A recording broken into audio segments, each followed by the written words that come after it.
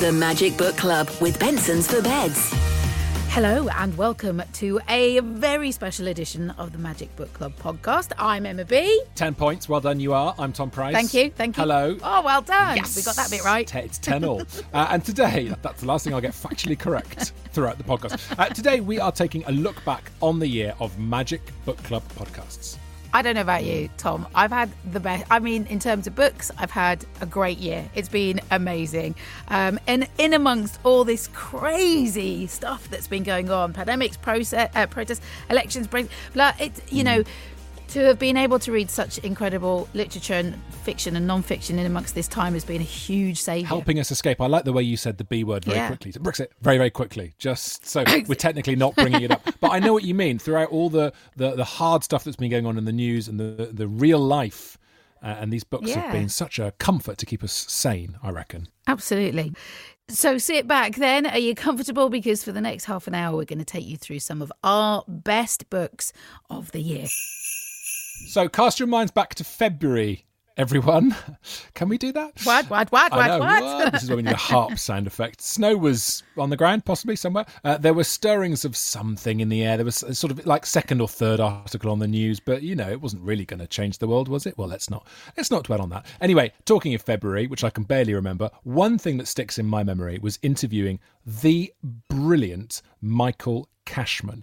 Now, you probably know him best, and he's kind of fine with this, as Colin from EastEnders. You remember Colin from EastEnders, right? In the 80s and 90s. Yeah. Absolutely superb actor who went on to then have a career in politics, an incredible activist, a very, very, very inspiring man. And I got to meet him, which was wonderful. He had a book out, The Story of His Life. And this is a nice intro into the book club, throwing it way back to February with some showbiz action, where we find Michael Cashman talking about what life was like back then and mentioning one Elizabeth Taylor. Have a listen to this. I had wonderful, wonderful parts. And, working with Elizabeth Taylor, that wonderful film I did with her. And it was a very small cast of Michael Caine, Susanna York, John Standing, Elizabeth Taylor, Margaret Leighton. And I just had 1 week on the film and this very important scene with Elizabeth. And I said, I wanted a photograph taken with her. And everyone said, no, not possible. Absolutely not possible. Not with Elizabeth. And on the last day, I plucked up and I said, Miss Taylor, could I have Elizabeth, because she liked you to call her Elizabeth, could I have a photograph taken with you? And she went, oh, sure. Well, let's do it on your last day. I said, well, today is my last day. And they just called a wrap, which, as you know, it's the day when the studio closes down that day, all the lights are off. Very tightly regulated. Very tightly regulated, because otherwise it's money. And Elizabeth Taylor just turned around and went, let's have some lights around here. And somebody said, what? She said, I want the lights on. And so somebody went, put the lights on. And then somebody else said, who's turning the lights on? It's Elizabeth. Elizabeth wants to get the lights on. Get the lights on. We had our photographs taken. And then off she went. She pecked me on the cheek. Off she floated. And only Elizabeth Taylor could cost a studio thousands and thousands of dollars by having a photograph taken for me. And and the photo's in the book, and it's a lovely photograph for no other reason that it proves that once upon a time I did have long curly hair. There it was. Well, you both look beautiful in that photograph. Oh, he's so ace. Such a beautiful guy. And, this guy was an actor with an incredible career behind him already, as told in that story, but then went on to become an MEP. He was the co-founder of Stonewall. He's a really important, significant guy. Yeah. And I didn't know, and I think that's one of the really fun things about talking to people about biographies or their non-fiction work. You find out so much about them that you didn't know. And even though they live their life in the limelight or in public positions of public profile, like Michael has done, there are still these absolute gems of stories that they tell so well. And because of his acting background, he delivers them brilliantly. And it must have been amazing to sit there and hear that for you. Yes, it was. It was brilliant. And he'd stop a story and I didn't have any follow-up questions because, let's let people in on the truth about interviewing is that towards the end of a story, any interviewer starts to think, right, what's my next question? And several times he was telling a story and he'd get to the end and I go, Oh, sorry. I don't know what to say next. Michael Cashman, one of them, is a really great book, and I thoroughly enjoyed meeting him. What a top guy. So one of the things that we do, don't we, when we speak to the authors that we get to speak to, is find out about what gets them to put pen to paper. And sometimes they talk at length about their quite unconventional methods behind book writing, because everybody has their own way. Everybody's got their own way of approaching writing, thinking about anything. But when you've got a great big plot to sort of sort out, there were several very different approaches that we heard about over the year. And a few months ago, I got to catch up with the lovely Dolly Alderton and her new book, Ghosts. And Dolly, I mean, I was really honest about this, I think, before. I just didn't expect to like this I did expect to like, but not as much as I did. Ghosts refers to the arts, the terrible affliction of ghosting, but it's also a bit more complicated like that. And it follows a young adult who, you know, is going through the trauma of dating in this hideous online world. Anyway, but her characters are amazing. It's very of its time, obviously. If you're a millennial, you will sympathise massively and have every understanding about what... As a millennial, yes, I get that. Sure, yeah. Right, okay. Like about 10 years past that, babes. Come on. Yeah, you get Channel 4 plus 1. I'm millennial plus 10. That's what I am. And she came in to talk, and of course she's got a journalist background, and she was an agony aunt as well. So she has this like vast, you know, history of people and their stories. And so she writes with great knowledge and great understanding and empathy. But the way that she, we'll have a listen to this, because this is about how she just approaches the hard job of plot writing. So I'm a meticulous and bizarrely ordered planner in a way that I have never ever seen in another writer, and I'm worried makes me actually not that creative. Like every time I try and explain the system to another writer, they're just like, that sounds mad. So with Ghosts, I did 3 months every day just planning. Goodness, wow. Yeah, I'm so, like, I would not be able to write without a plan. And I've always done that with my journalism as well. And I kind of divided the story into 5 plots. This is when I'm going to start to sound crazy. So it's, you know, they were colour-coded plots. Oh, and then God. It's mad. And basically, if the higher it was on the plot list, so if it's the A story, then that's the one that you would need most of. And then the lower kind of rung stories were the funnier stories, or the stories that didn't have as much importance with propelling the plot forward, that were more like textural plots. I then, when I did these huge planning documents, would have every beat of the story would be in the colour. So when I looked, and then I printed them all out, you would not believe the amount of money that I spent at the printing shop in Camden. When I printed them all out, I would be able to see from a bird's eye view when I looked down if there was too much. So let's say the D story is purple. If there's too much purple in part 2, then it means I've done something wrong, because there should only be a little light sprinkling of purple. Goodness me. I know, right? That's I know. Meticulous, but also very mathematical, isn't it? Well, and I think that's because I remember we had the great pleasure this year of speaking to Anthony Horowitz about the Moonflower murders, which was a follow-up to the Magpie murders, which is a murder within a murder. And this is going back to the murder before that and reflecting on, I mean, literally, it's so complicated, I can't even explain it.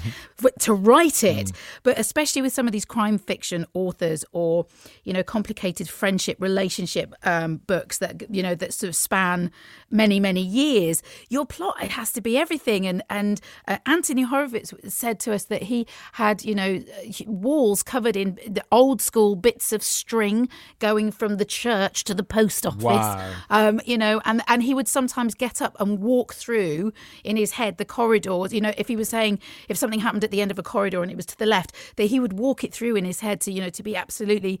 And it is absolutely incredible to delve into the mind of these guys, and it probably explains why when I just sit there with a piece of paper going, oh, I'm going to write write a story today.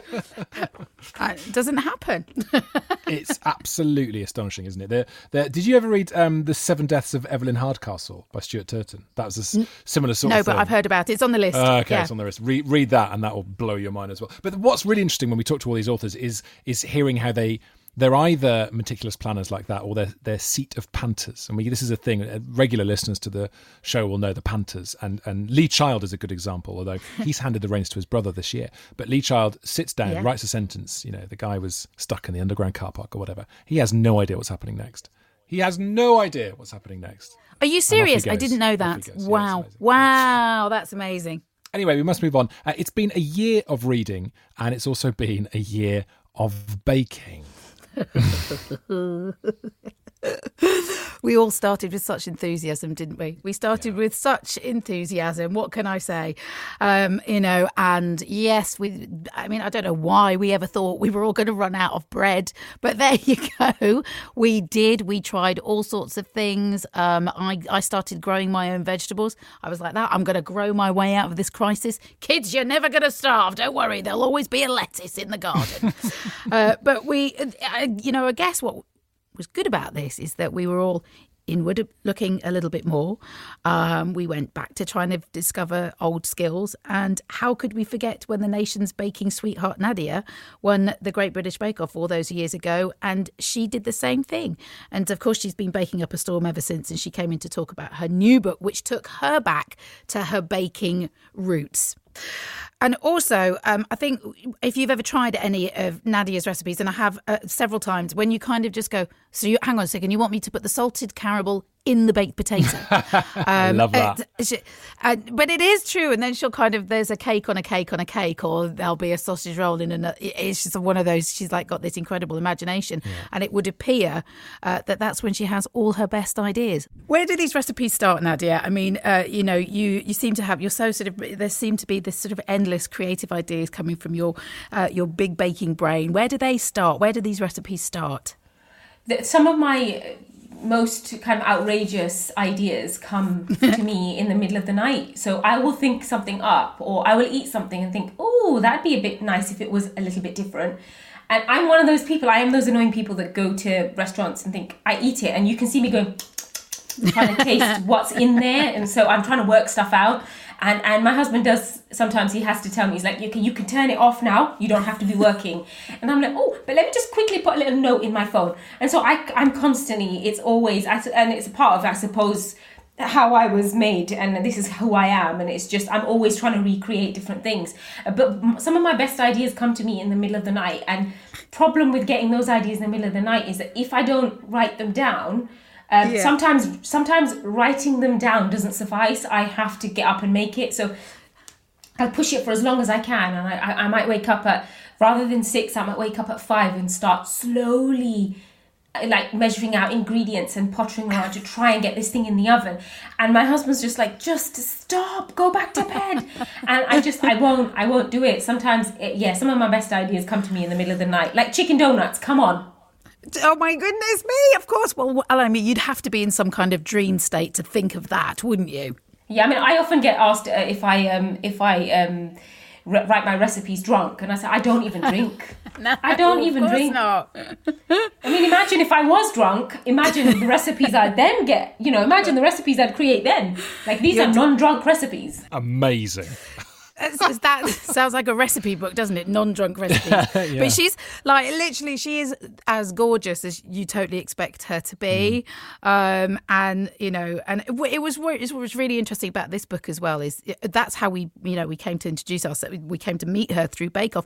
But did you know, baking really wasn't part of her family at all. She didn't, the kitchen was very busy, right, but baking wasn't part of her Indian culinary life. So how did she get into it? And so she just got into it, but this is where I think she's still so sort of inspired by it. She's been given all the skills through just being in the kitchen and ingredients and flavours. But this is, you always feel with Nadiya that this is as exciting for her as it is for us. Do you know what I mean? Yeah, she's got that brilliant thing whenever she's on camera and she just looks right down the barrel, and she's got such a good connection with her audience, and you get that she's talking to you, and you think she's just sort of snuck up next to you and said, "Chicken donuts, let's do this." Like, there's just you buy it. I felt a lot like that when you looked straight down the camera with your Bake Off challenge that we did during. Listen, you nailed it. What are you talking about? You nailed that. You didn't go off and just mess around. That was considered and professional and competitive. It took me hours. Well, I'm certainly one of those things that you just listed off. Competitive, definitely not considered, definitely not professional. As well, you know, Emma. But I really wanted to do something different because I found recently that we're falling back into horrible gender stereotypes in our house. My wife is doing all the cooking and baking and I'm not, and I don't like that, and I don't, because I love cooking, but it just seems to be happening that way. And I wanted the kids to see me baking and to see that dads get in the kitchen and do all sorts of stuff. And I had a tremendous amount of fun, but my goodness, the mess we made. It was just appalling. There was like just sugar and flour, and I made that stuff. What's the stuff in the middle of Crunchies? What's the yellow stuff in the middle of Crunchies called? Honeycomb. Yeah, I made honeycomb. Yeah, you did. It's like a chemistry experiment. Have you ever made it? Yeah, it's brilliant fun. You put you end up when you put the bicarbonate of soda in it. It just goes. You're like, whoa! Yeah. We should do this every day. I know, it's incredible, and also brilliant. If you need to fill your teeth with sugar, get some honeycomb in your life. It's really worked wonders there. So obviously this year has been tough, and not just for my dentist. It's not all doom and gloom though, because humans have continued to advance into space. I feel like there should be an echo there. Space. And perhaps beyond. Do you remember? Thank you. Do you remember the SpaceX launch in November? Absolutely amazing.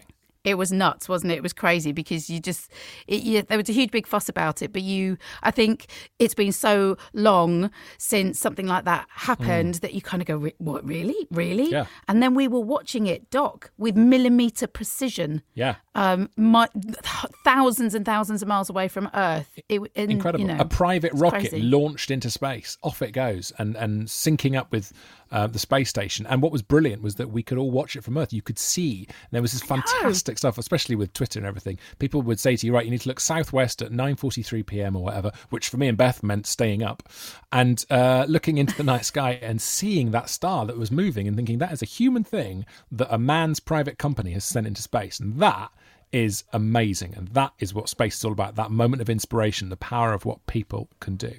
And I'm not going to forget talking to real-life space journalist Sarah Cruddas in a hurry. We talked about all sorts. I posed all my questions that I've had about space since I was about 6 years old to her. And also, she provided some excellent Mars gossip. Do you know, I think the thing with Mars is it almost feels like science fiction. So I was born in the 80s, so I'm a child of the 90s. And I remember thinking, well, I was told that 2020 was the year that humans were going to walk on Mars. And I remember thinking, wow, 2020 is a long way away. But it was. So I always grew up believing 2020. And a lot of space is cool now. It wasn't cool to be in the 90s to like space or the early noughties, but it's cool. It's got a bit of a resurgence now, which I love. But 2020 was the year we were meant to go to Mars. And actually, if you go further back during Apollo, if we'd have carried on with the same momentum of Apollo, and I talk about this in the book, Werner von Braun, who of course built the rocket, the Saturn V, which took humans to the moon, he was convinced we had the technology to get humans to Mars by the 1980s.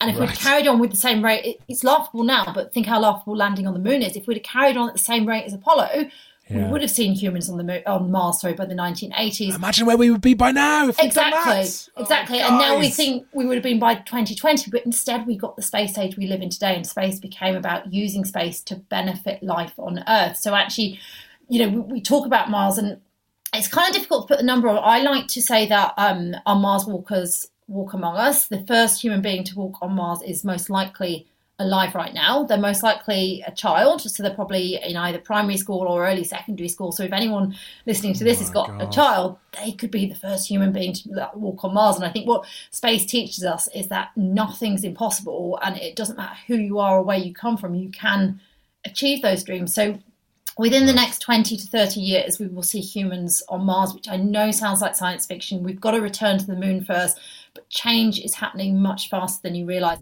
Oh, it's good, isn't it? I don't know what to say. I'm so excited. Did you go home immediately after that interview and start measuring thunder and lightning up for spacesuits? I was talking to the kids within seconds. The kids were downstairs. Because I recorded from home, I nearly shouted to them, "Come up here, boys! Come all the way up here and then can keep going till you get to Mars. Thank you. It is that sort of inspiration. She's amazing. Yes. She's amazing. She knows everything. We need that enthusiasm, and you need to overcome that defeatism and think about what science can get us. And now, in fact, when we were recording that, we were in the midst of the pandemic, and here we are now with vaccines everywhere, and you see the power of science and research and facts, and talking to her mixed in that childish glee, that joyful enthusiasm about science with what it can do for us. And it was an intoxicating combination. I loved chatting to Sarah. Absolutely brilliant. So as we get to the end of the year, we all start making resolutions. Yours being, I'm going to go to Mars. Yeah. Well, I'm going to try. I've made a crunchy, so now I'm going to go to Mars. Done. Well, brilliant. I mean, you've got to start somewhere. That's progress. Making promises to themselves. Lots of people talking a big game. I think I've been just toying with the idea of trying to run. But you know what I mean. Good. And I'm going to get through. I'm going to read more. I'm going to do more crosswords. I'm going to, increase my vocabulary. I'm going to be not so grumpy. All that kind of thing. But you didn't wait until the new year to start making out. Like, frankly, I know what this is. I can't believe you said this out loud. You said it out loud, didn't you? You made quite an outrageous claim because this is not easy. Why don't we just go on? Can I just say this was after we'd recorded the pod, but the sneaky producer Alex kept recording, and captured this moment, and I. Come on then, let's listen to it. I think we should. You catch me on page 1100 out of 1400 of War and Peace. Even though I haven't quite got to the end, I can already say it's the best book I've ever read. People I know who've read it, and it's my Everest. It's sitting there. I need to crack on with it because one day I'm going to die and I need to read War and Peace. And the problem I've got is that apparently it's impossible to remember who is who. Have you got a system? The version I have has a really simple character list at the end, and there are essentially only 8 or 10 characters that you meet constantly. So, if it's a Russian general, I kind of vaguely note his name, but as a personality I know he's not going to be somebody that I'm going to get involved with his emotional life, for example. Right. Whereas Pierre and Andre and Natasha and Sonia and Hélène, don't let that put you off. And I put the page with the character list, I just put a little kind of postcard in there. So at the beginning I referred to it quite regularly. Who's that? Who's related to it? But it sort of boils down as you read it to actually very few people in the book that you desperately care about. And I so recommend it. I've been dreading it, and then I picked it up, and first page in, I couldn't put it down. There you go. So I should have said, sorry, that's Victoria Hislop, who this year released One August Night. Fantastic book. Brilliant writer. I think we cut it off a little bit early there, though, didn't we? Because what was the result of that conversation? What was your? I think we just left it there. So moving on. No, I think we did. I think we did because you have decided that you're going to read it on. You're going to give it a go. I said I'm going to read it. She recommended the best translation. It's all about the translation for these books because the one that was doing the rounds was from about 1950, which was really old-fashioned English, very stilted, very literal translation, hard to read, not much fun to read. And when you're reading War and Peace, which is the size of a small saloon, you need it to be written in accessible English. So there is a translation by Anthony Briggs, and so this is the translation she recommended, the Anthony Briggs translation of War and Peace. I downloaded it on my Kindle. I've got an update for you, Emma, and I was doing this weekly on my weekend breakfast show. I was keeping the listeners up to date on how I was getting on. I've had a pause. I've taken a pause. Right, I'm enjoying it, but I've taken a pause. Yeah, is it just a pause? Are you sure? No. I'm going to go back to it. I'm on 23%. Okay, right. So that's what you're a fifth of the way through. Yeah, pretty much. Yeah, so I've read, amazing. Effectively, Well I've read done. about 16,000 pages. Yeah. And is it? Let's stick with the percentage. It's more believable. And are you finding it? Is it a companion? Yeah, it's is it absolutely? Yeah. You can't put it down. I last read Tolstoy at university. I read Anna Karenina, and I loved that. But that was 20 years ago. So I haven't read any Tolstoy for that long. and I really am enjoying it. It's beautifully written. It's incredible to think how modern it feels. And that's partly translation, but also partly Tolstoy being light years ahead of his time, writing deep, emotional, proper character depth and stuff happening and wonderful. I mean, the action sequences are brilliant. You're going to be impossible after you've read it. You are going to be impossible after you've read it. I'm pretty tricky now, we're going to have to buy you a... Yeah, you are. We're going to have to buy you a badge or something. Just go, well done, Tom. Well done. Yes. Well done. Yes, I'm going to want a badge in 2021. I want a badge that says I've been vaccinated, and I want a badge that says I've read War and Peace. Thank you. There you go. Now, talking War and Peace, I know we touched on this during our last podcast, but it was... This is a very big moment of this year. It's taken up a lot of energy and emotion, rightly so, and interest. But the Black Lives Matter movement was an incredible source of thinking and language, and people writing and saying things that should have been, and should have been said many, many years ago, and lots of emotional outpouring that just captured most of the world's imagination and attention in the way it absolutely should do. We had a fantastic chance to speak to several people who brought that up. Candice Brathwaite, who wrote a book about being a young black mother in the UK, which was a really no holds barred account of what she felt like being and her experience within the hospital system and the medical system. She's brutal, absolutely brutal. Yeah. And when you read something, you go, "This is a country that I live in." It's extraordinary. I know. It's extraordinary. It's extraordinary. And I've like many people, and I don't want to kind of take this, too far. But I just, I really, the whole thing has made me stop massively and completely reconsider where we were. And that was absolutely most astutely felt when we spoke to Ibi Zoboi and Dr. Yusuf Salam about their book Punching the Air. We had them on the podcast. If you don't know, Ibi Zoboi, fantastic young adult author already, and Dr. Yusuf Salam was one of the now exonerated 5, one of the Central Park 5, and to be able to speak to him in person about this book and his experience was incredible. And Tom, what was so fantastic about this book as well, it's a young adult book, and Edie, Edie Pops, my 17-year-old, she obviously has been absorbing a lot of this information on the news and around her and with her school friends and stuff. And she was watching the Netflix series When They See Us, which is based on the story of the Central Park 5. Yeah. And, again and again and again, she came in and sat with me and was just sort of so rocked by the fact that things like this can happen in her lifetime. And she read the book and she basically took it to school. And I think they've organised to speak to Ibi at some point and whatever. Amazing. Because she was just so motivated by it. And this is the little bit where he talks about his advice for any young people wanting to change the world. One of the biggest things I always remember is that someone used their privilege in the past to help me. And it's our job to use our privilege to help others. We don't necessarily have to be in America to be able to really reach out and uplift and add truth, speak truth to power. But I think anywhere we are, anytime we see an injustice, we have to speak out against it. I come from a faith that says that if you see a wrong, you should change it. And you can change it in one of 3 ways, whether you speak out against it or you change it with something physical, like you can stop somebody from doing something bad, or you can hate it at least within your heart. And I think that's the important part, because a lot of times when you think about what we're responding to, we are responding to the humanity in others. And sometimes we see others and they're completely trampling over our human rights, trampling over our civil rights, completely oblivious to it all.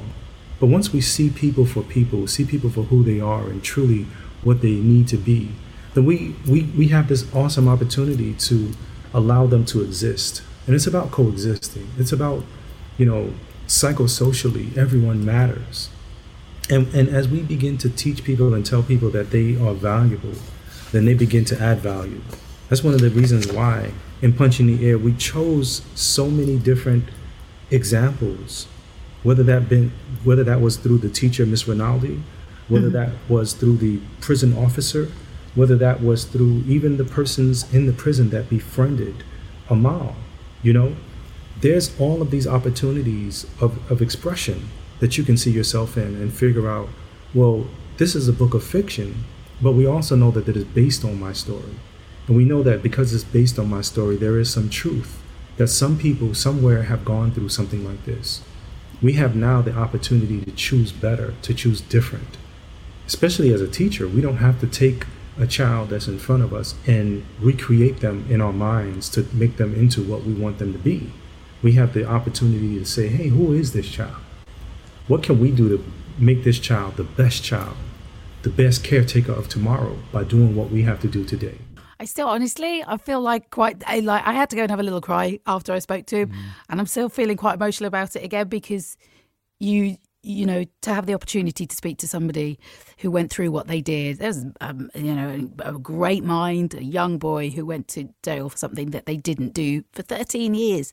Yeah. And we know that Trump was at the forefront of calling for the death penalty for them. And that happened in our lifetime. It's recent times. Yeah. And for him to kind of come forward with such a positive book. Such clarity. Such clarity. Such clarity. Purpose, yeah. All these things we have to listen to. And it's interesting you were saying about Edie, your child reading this stuff. And people talk a lot about kids reading this and how we tell our kids and how we educate our kids. And that's obviously absolutely maximum importance. But the other thing that we need to do is get in touch. This sounds really mad, but get in touch with our inner child and educate ourselves, and remember that we are all still learning about this stuff, and watching the BLM stuff evolve this year, and reading these books and hearing these voices.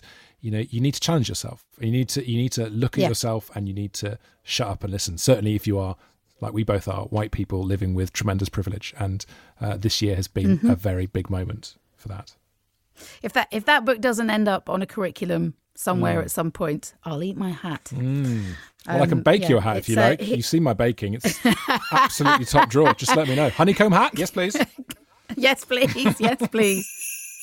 So, listen, here's to a 2021 that's filled with great literature, brilliant stories, lots of love, lots of education and good vibes all around. I've got a good feeling about next year, Tom. I think so. As long as it's a little bit less pandemic-y, that would just be lovely.